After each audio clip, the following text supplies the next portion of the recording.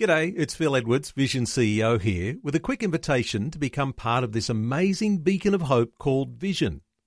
Together we can put our love into action to help people of all kinds build or rebuild their lives on the truth of God. Please consider the part you can play during our upcoming Visionathon appeal, remembering that it's your support that makes Vision possible, including this podcast. Audio on demand from Vision Christian Media. Exploring faith and the future. Neil Johnson and Bible teacher Dr. Kameel Majdali. Discovering some great insights into health and fitness and what the Bible might have to teach about health and fitness. Let's talk today, Kameel, about some of those things that we would see as prohibited from eating in the Old Testament that would be perfectly all right to eat from the New Testament. How do we understand these different food laws, and do they apply to us today? The dietary laws of the Old Testament, part of the Mosaic Law, did serve a purpose, talking about clean and unclean meats, and some would argue they still serve a purpose, that some of the things that were prohibited in the Old Testament are not good for us, like shellfish or pork or things of that sort, or creatures that are not normally eaten in the Mosaic context. But what we have to see, too, is that this whole thing of dietary law probably is part of what we call a package deal. It's not just a standalone dietary law or mixing of the wool or the the different feast days. It's all part of a lifestyle representing God's holy standards. And failure to keep the law meant transgressing those holy standards. Let's fast forward to the New Testament. You have an amazing incident in Acts chapter 10 where Peter is fasting. He's hungry, which does happen sometimes when you fast. He decides to break the fast and eat. And he has a vision of unclean meat coming out of heaven, and he's told to kill and eat unclean, unkosher meat. It happens 3 times. He refuses, but God says, don't call unclean what I have cleansed.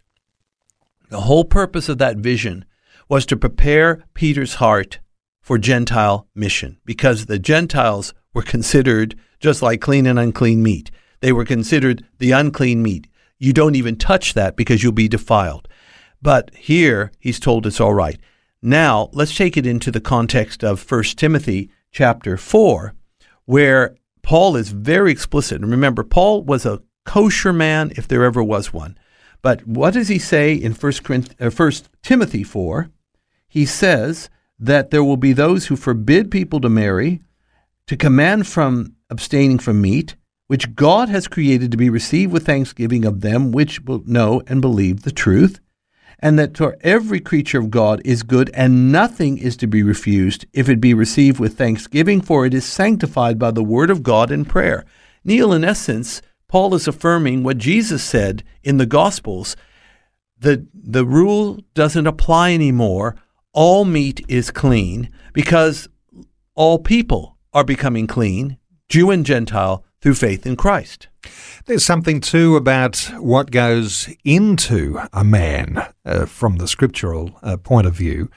It's not what goes in, but what comes out is what defiles us. There's a different way of defiling under New Testament understanding.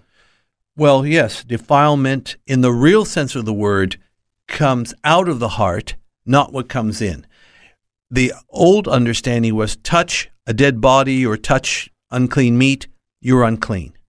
But, we are cleansed by our faith. We are cleansed by the washing of the water of the word. We are cleansed by the shed blood of Christ. We are clean. We actually now have the power to go to something that's unclean, lay hands, and it becomes cleansed. We can pray over food that was once unkosher, and it becomes like steak and lamb and chicken. There's something about the power of Christ within that overcomes all the uncleanness from without. Faith and the Future with Neil Johnson and Dr. Kameel Majdali from Teach All Nations. For more from Dr. Majdali, including books and DVDs on prophecy, Bible commentaries, plus today's and other episodes of Faith and the Future, go to vision.org.au. Thanks Thanks for taking time to listen to this audio on demand from Vision Christian Media. To find out more about us, go to vision.org.au.